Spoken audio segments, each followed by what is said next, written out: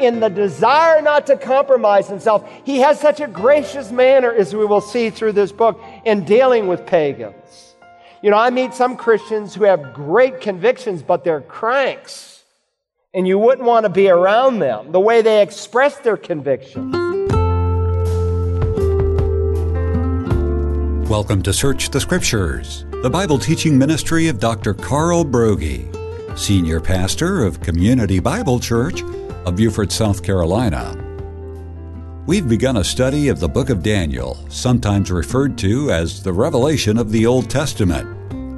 We've so far seen that God allowed the people of Judah to be taken captive by the Babylonians because the nation had turned its back on God. The people then were deported to Babylon, and among those people were some righteous and outstanding young men, including Daniel. Last time, we looked at the authority crisis faced by Daniel and having to submit to Babylonians. And as we pick up, Pastor Broggi reads from verse 5 of chapter 1 and looks at the morality crisis faced by Daniel. The king appointed for them a daily ration from the king's choice food and from the wine which he drank, and appointed that they should be educated 3 years, at the end of which they were to enter the king's personal service. They've got a 3-year scholarship, a free ride for everything they want, but it's not the kind of free ride that they would have elected. First, they're offered a pagan diet. Now, that's not the way, of course, the king saw it. He was offering him the same food that he ate. He thought they were doing him a big favor in allowing them to eat from the king's kitchen. Choice food. But this, of course, was a moral issue for these men. They were not interested in eating the king's meat. Why not? Because, number one, some of it would not be kosher. It would be unclean meat. It would be forbidden by the Old Covenant rules. And number two, it would have been dedicated to a pagan god, and they weren't interested. So there's an authority crisis, there's a morality crisis, but there's also an identity crisis. Look now, if you will, at verse 6. Now among them from the sons of Judah were Daniel, Hananiah, Mishael, and Azariah. Now their Hebrew names reflect their Jewish heritage. Whenever you see a name with the word El in it, that's one of the names for God, or Ah, as in Jehovah, that's also. And so Daniel, his name means God is my judge. Hananiah, it's the Hebrew word, means Jehovah is gracious. Mishael, it means who is like God. Azariah means Jehovah is my help. So what does he want to do? He wants to strip them of their religious worldview, of their Jewish heritage. And we're told in verse 7, then the commander of the officials assigned new names to them. And to Daniel, he assigned the name Belteshazzar. Don't confuse that with Belshazzar, who we're going to read about later in the book of Daniel. To Hananiah, Shadrach. To Mishael, Meshach. And to Azariah, Abednego. So Ashpenaz, the commander of the officials, gives all 4 of them 4 pagan names after their pagan gods.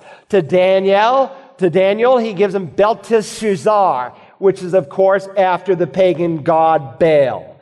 To Shadrach, he names him after the name Aku, another pagan, the moon god. To Meshach, after Shak, who was, of course, the goddess Shak. And then, of course, there's Abednego after the fire god Nego.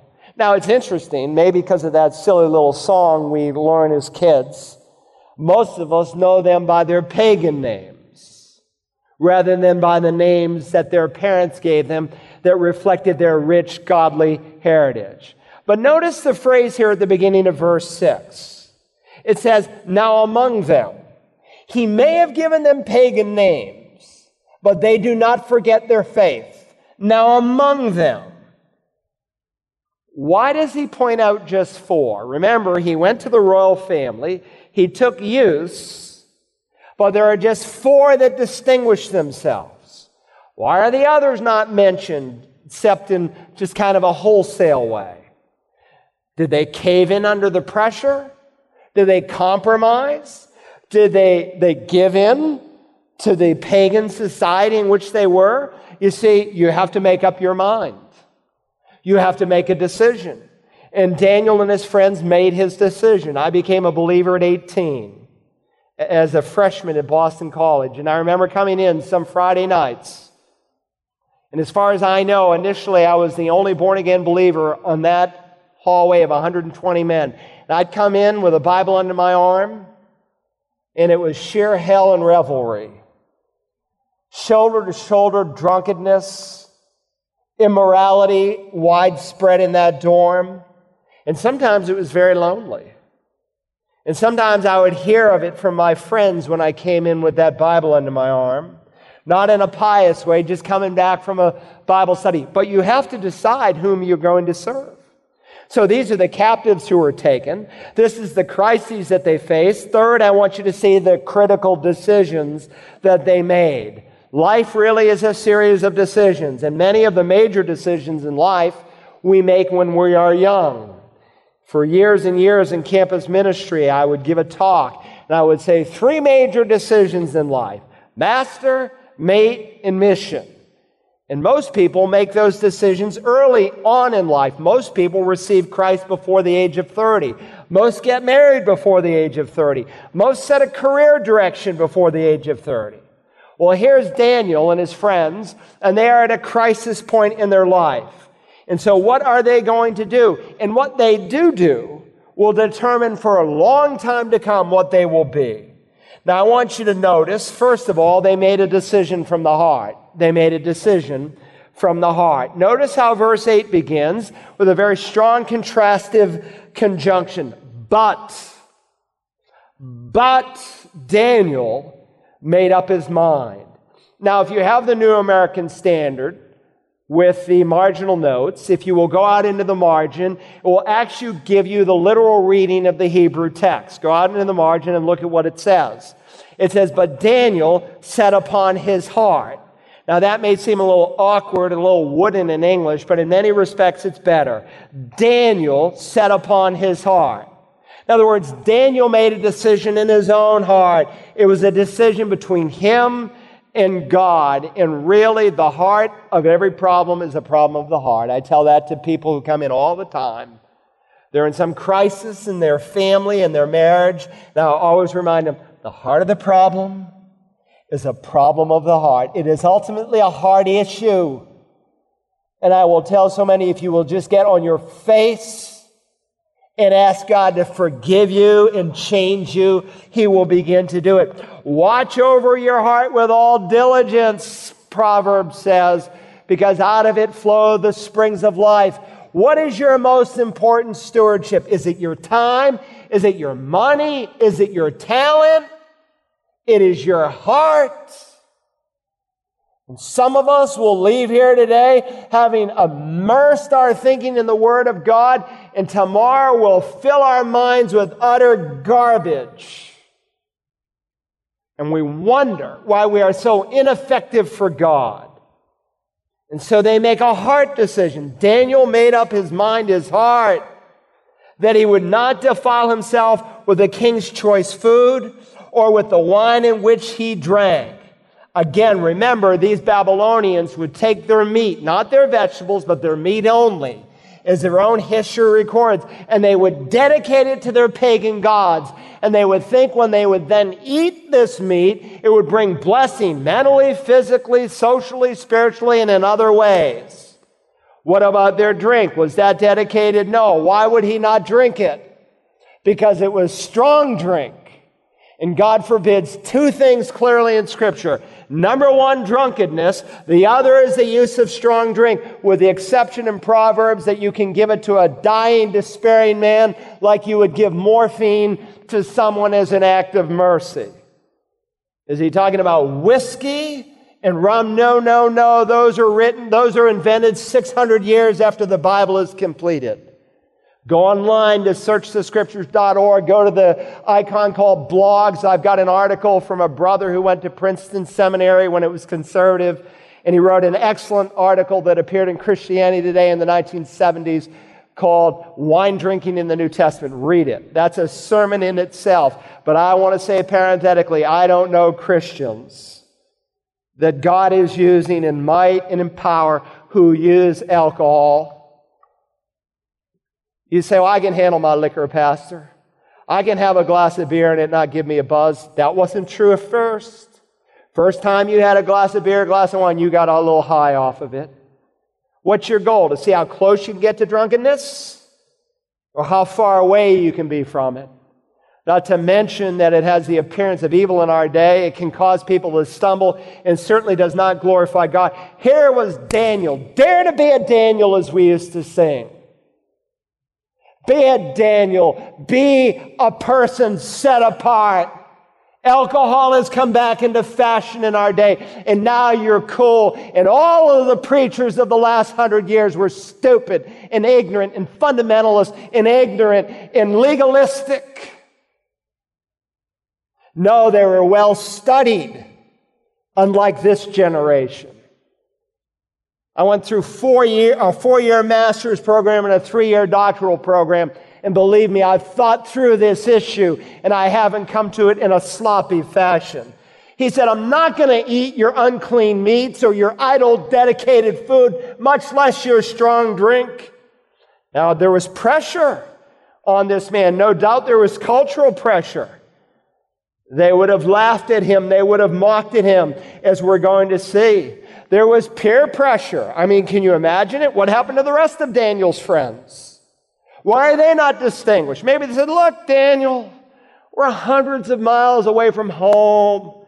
Nobody's going to know. And really, the real test of who you are is when no one else is there to watch you.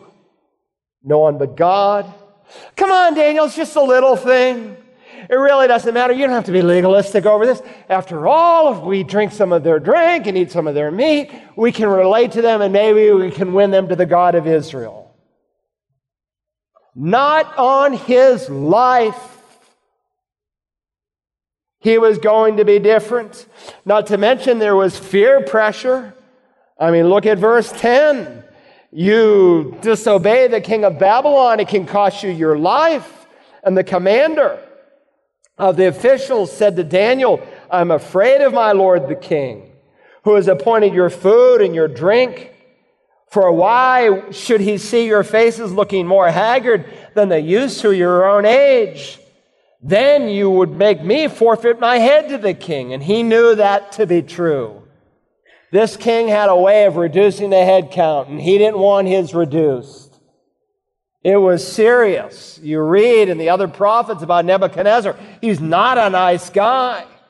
But it reminds me that Daniel was willing to take a stance for Christ, just like many of the Christians who in recent months have lost their heads.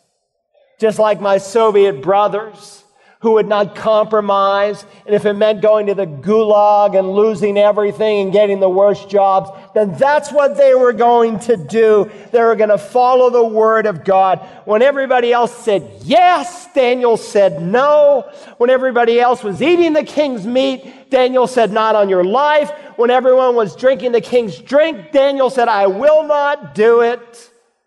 He was not going to bend. And so they made a decision from the heart. Notice, too, they made a decision in humility. In humility, we read here at the end of verse 8, so he sought permission from the commander of the officials that he might not defile himself. He has a very gracious attitude. He's not saying, I'm not going to eat any of your pagan food. No, in humility, he asked for permission not to eat. He'd take the pagan education, much like Moses took the one he got down in Egypt. He put up with that. He'd put up with the pagan name, but not eating the pagan food or the pagan drink. To share in that feast was to do something that was morally wrong, and it didn't matter to him. He had strong convictions. He was not going to compromise himself. But in the desire not to compromise himself, he has such a gracious manner, as we will see through this book, in dealing with pagans. You know, I meet some Christians who have great convictions, but they're cranks. And you wouldn't want to be around them, the way they express their convictions. Verse 10 indicates that he appeals to the commander of the officials. Nonetheless, verse 9 indicates, now God granted Daniel favor and compassion in the sight of the commander of the officials. The commander is only concerned about his head. But God grants. It's the same word we just read earlier, gives. Same Hebrew word. I don't know why they use two different English words. He gives Daniel favor and compassion. That's God's sovereignty. Instead of being insubordinate, God worked in the heart of this man, and he gives favor and compassion. Again, read verse 10. And the commander of the officials said to Daniel, I'm afraid. The end of verse 10, you will make me forfeit my head to the king. So when his request is denied, because this is a man of conviction and perseverance, he then goes to his boss, the overseer. Look at verse 11. But Daniel said to the overseer, whom the commander of the officials had appointed over Daniel, Hananiah, Mishael, and Azariah, please test your servants for 10 days, and let us be given some vegetables to eat and water to drink. Then let our appearance be observed in your presence and the appearance of the youths who are eating the king's choice food. And deal with your servants according to what you see. So he listened to them in this matter and tested them for 10 days. At the end of 10 days, their appearance seemed better, and they were fatter than all the youths who had been eating the king's choice food. So the overseer continued to withhold their choice food and the wine they were to drink, and kept giving them vegetables. 10 days later, these youths are brought in. They're distinctly different. Their countenance looks better. They've got a little more body weight than the rest of them. And life is a lot like that. You think about it. You see one person who lives for Jesus Christ, who walks with the Lord, and there's a youthfulness, there's a spring in their step. You see another person who year after year after year, decade after decade, they live in rebellion and sin, and it's written all over their body. These guys were different. Now there's a third dimension. Not only did they make a decision from the heart, not only did they make a decision that is expressed in humility, they made a decision that was honored. Just like when God said to Eli, them that honor me, I will honor. So now Daniel makes a decision that is honored. Let's keep reading now, beginning in verse 17.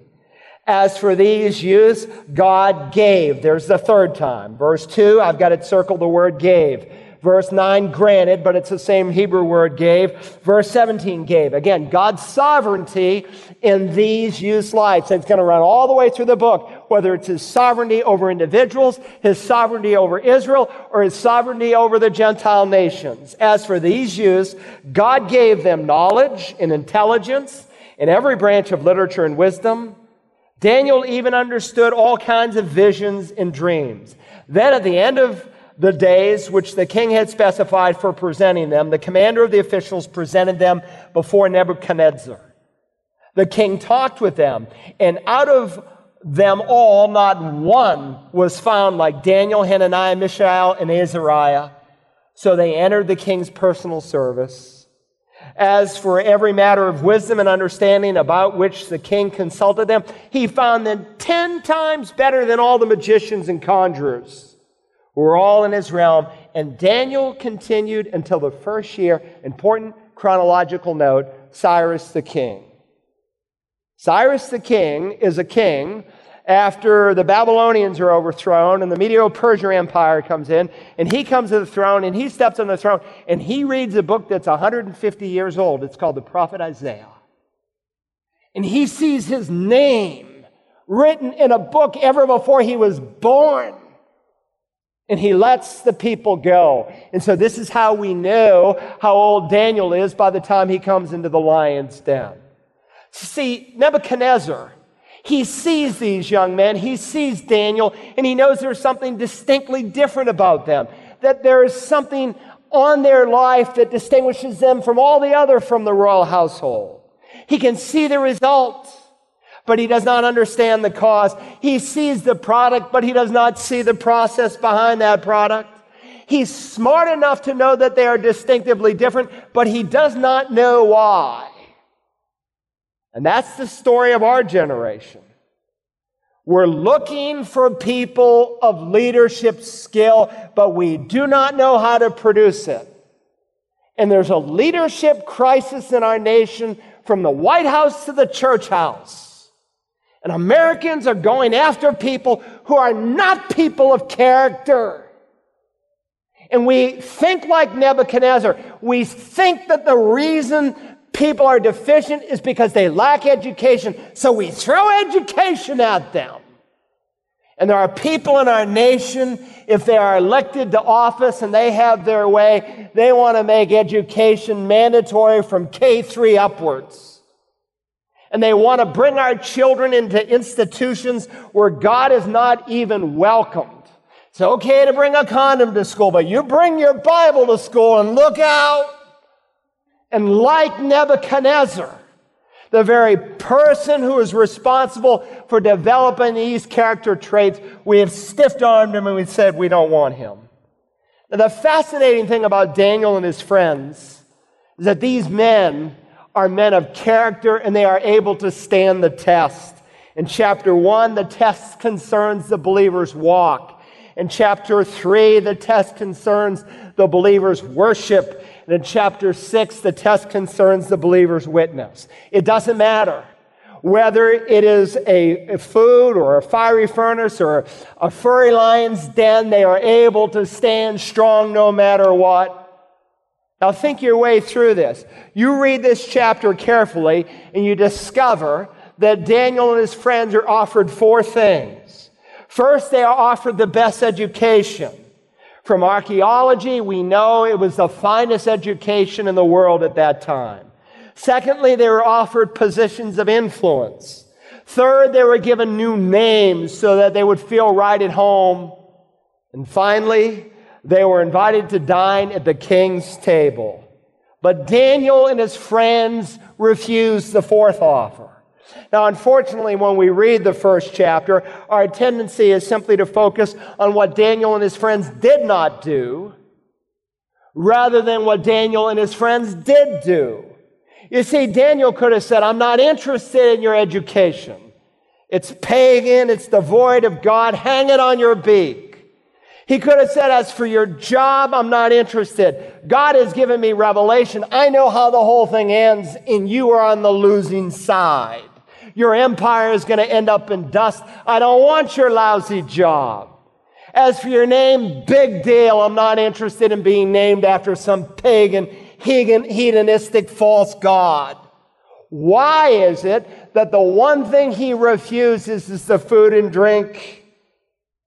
Because that was the one issue that would force him to disobey God. For him, he knew what the Word of God said, and that settled it for him. Let God be found true and every man be found a liar. If I could clone a generation of Daniels, that's what I would want to clone. Men and women, youth who are set apart, who are willing to stand for Jesus Christ no matter what. Life, it's a series of decisions. We will make hundreds of them in this new week. And what we are today are the result of the decisions that we've made in the past, that we'll make today, and that we will make tomorrow. You see, Daniel makes a basic decision. And had he not made this decision in this 4th realm right, we never would have had this book we call the prophet Daniel. Even to the casual reader, that becomes so obvious. Now, I happen to believe that God wants to use this church, not just in our community, but in our nation and in our world. And I believe He can use this church to make a difference for Jesus Christ, not because of the programs we have, not because of our crafty planning, but because we are willing to be distinctively different. Like salt and light, it's not our likeness to the world that gives us influence. It's our distinctiveness from the world to be like Christ that will allow us to have that kind of an impact. Listen, first you make your decisions, and then your decisions make you. Dare to be a Daniel. Now, our Holy Father, we know that's not even possible without a birth from above. And I pray today for someone who is here, who has never received Jesus Christ as Lord, They're alive physically, but your word says they are dead spiritually, and that they must be born again, as Jesus told that Pharisee Nicodemus, to enter the kingdom of God. My friend, if that's you, if you're here and you've never had a birth from above, that's your greatest need, because without it you will not go to heaven, and you will spend an eternity without the living God. And you will go through and you will waste decade after decade without any real meaning to life. For you to have this birth, you must admit that you're helpless, that you cannot be your own Savior, but that the Messiah of Israel has come. Salvation is from the Jews, the Bible says, and on a cross, just as Isaiah the prophet said, He was pierced through for our iniquity, but His body did not undergo decay. The one who became your substitute was raised from the dead, proving His sinlessness and His ability to die for you. But you must come in faith. You must take God at His word that whoever will call upon the name of the Lord will be saved. Salvation is not something you earn. It is a gift you receive. Would you say in simple faith today, Lord Jesus, save me? Father, what a privilege it is to represent you in our generation that has lost its way, people who are desperately looking for reality and education and government, relationships and entertainment and family, but they are looking in all the wrong places because they need to be looking to you. You told us, watch over our hearts with all diligence. May we guard our hearts, the most precious stewardship you've given us. And like Daniel, may we make decisions from the heart that will make us to be the people you've called us to be. And we ask it in Jesus' name. Amen. To listen again to today's introduction to our study in the book of Daniel, use the Search the Scriptures app for smartphones and tablets, or visit us online at searchthescriptures.org. You can also order a CD or DVD copy by calling Search the Scriptures at 877-787-7478 and requesting program DAN01, entitled Daniel, a Man of Competence. Tomorrow we move into Chapter 2 and look at a king's nightmare. Join us then as we search the Scriptures.